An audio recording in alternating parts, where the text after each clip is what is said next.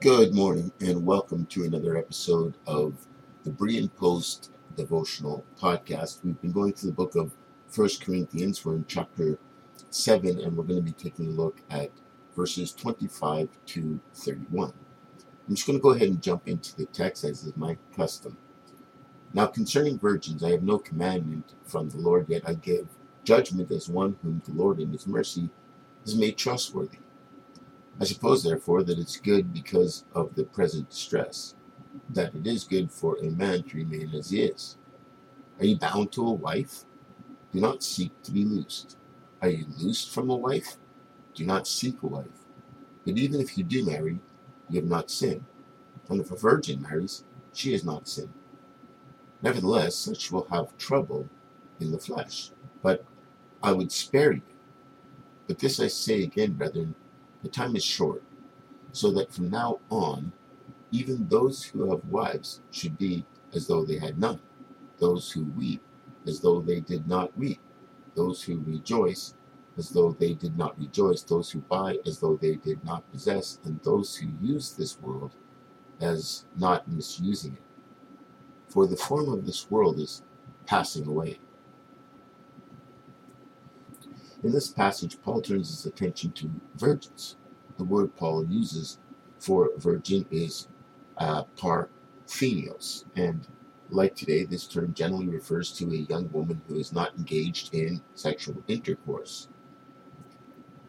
Young unmarried women in the Roman world were expected to maintain their chastity and modesty. The society placed a high value on virginity, and premarital sexual activity was generally frowned upon. Families often emphasized the importance of virginity as it was linked to a woman's reputation, family honor, and prospects for marriage. Because virginity was highly valued, it could also be a source of pressure and anxiety for young women. The fear of losing one's virginity before marriage and the societal consequences of such an event could be quite significant. Being a virgin as a Jewish woman had significant cultural, religious, and social implications. The society at the time, including Jewish communities, placed a high value on a woman's virginity associated with purity, honor, and marital suitability. Like in many ancient cultures, Jewish families viewed virginity as an asset for their daughters. Parents were invested in ensuring their daughters remained chaste until marriage to secure a good match.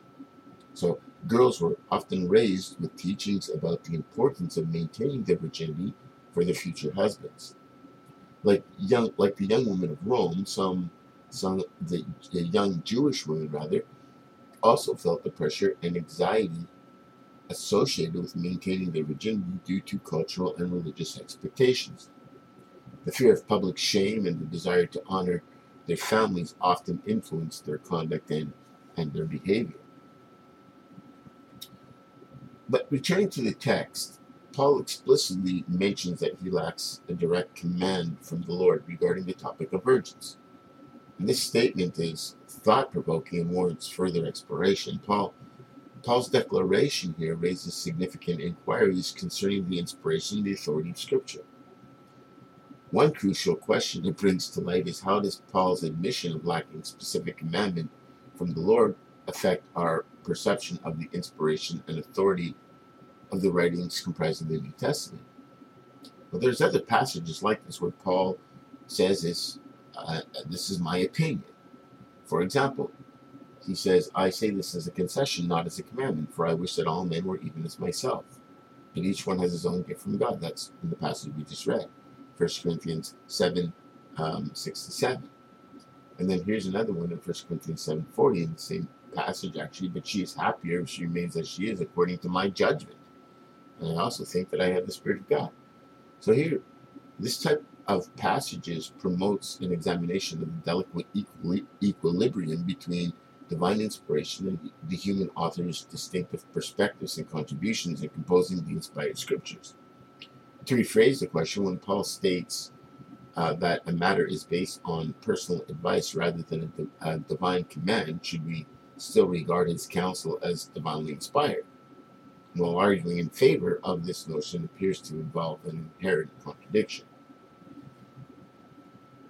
Paul's counsel to the virgins is really just a reiteration of what he said earlier to the men. In 1 Corinthians 7-11, he says, "Now to the married I command, yet not I, but the Lord, a wife is not to depart from her husband. But even if she does depart, let her remain unmarried or be reconciled to her husband, and the husband is not to divorce his wife." The question emerges from Paul. The question that emerges from Paul's counsel is, why refrain from marrying? And Paul had reservations about the wisdom of marrying during the time of the writing of these texts. He emphasized that at that specific time, marrying was not advisable. He's clear that it's not a sin if a young man and a woman decide to marry, but he's strongly towards advocating celibacy.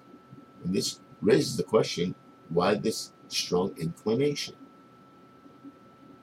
Well, one potential answer to this question is another intriguing point Paul raises in this passage, the notion that the world is transient and passing away. Well, this is clearly a reference to Paul's eschatological view, and while we certainly don't have time really to address this here, so unfortunately we'll have to pick that up in our next episode. But for applications for today, while today's examination of the text resulted perhaps in maybe just a little better understanding of the culture and values of the world in which Paul wrote and thought, we can still derive some application. As believers today, we should take time to read what the Bible says about purity and modesty. We would argue it's important to understand how to uphold these biblical virtues in our modern lives. Our actions and choices should embody purity and modesty in all aspects of life. And we should commit to displaying moral integrity and respect for ourselves and others.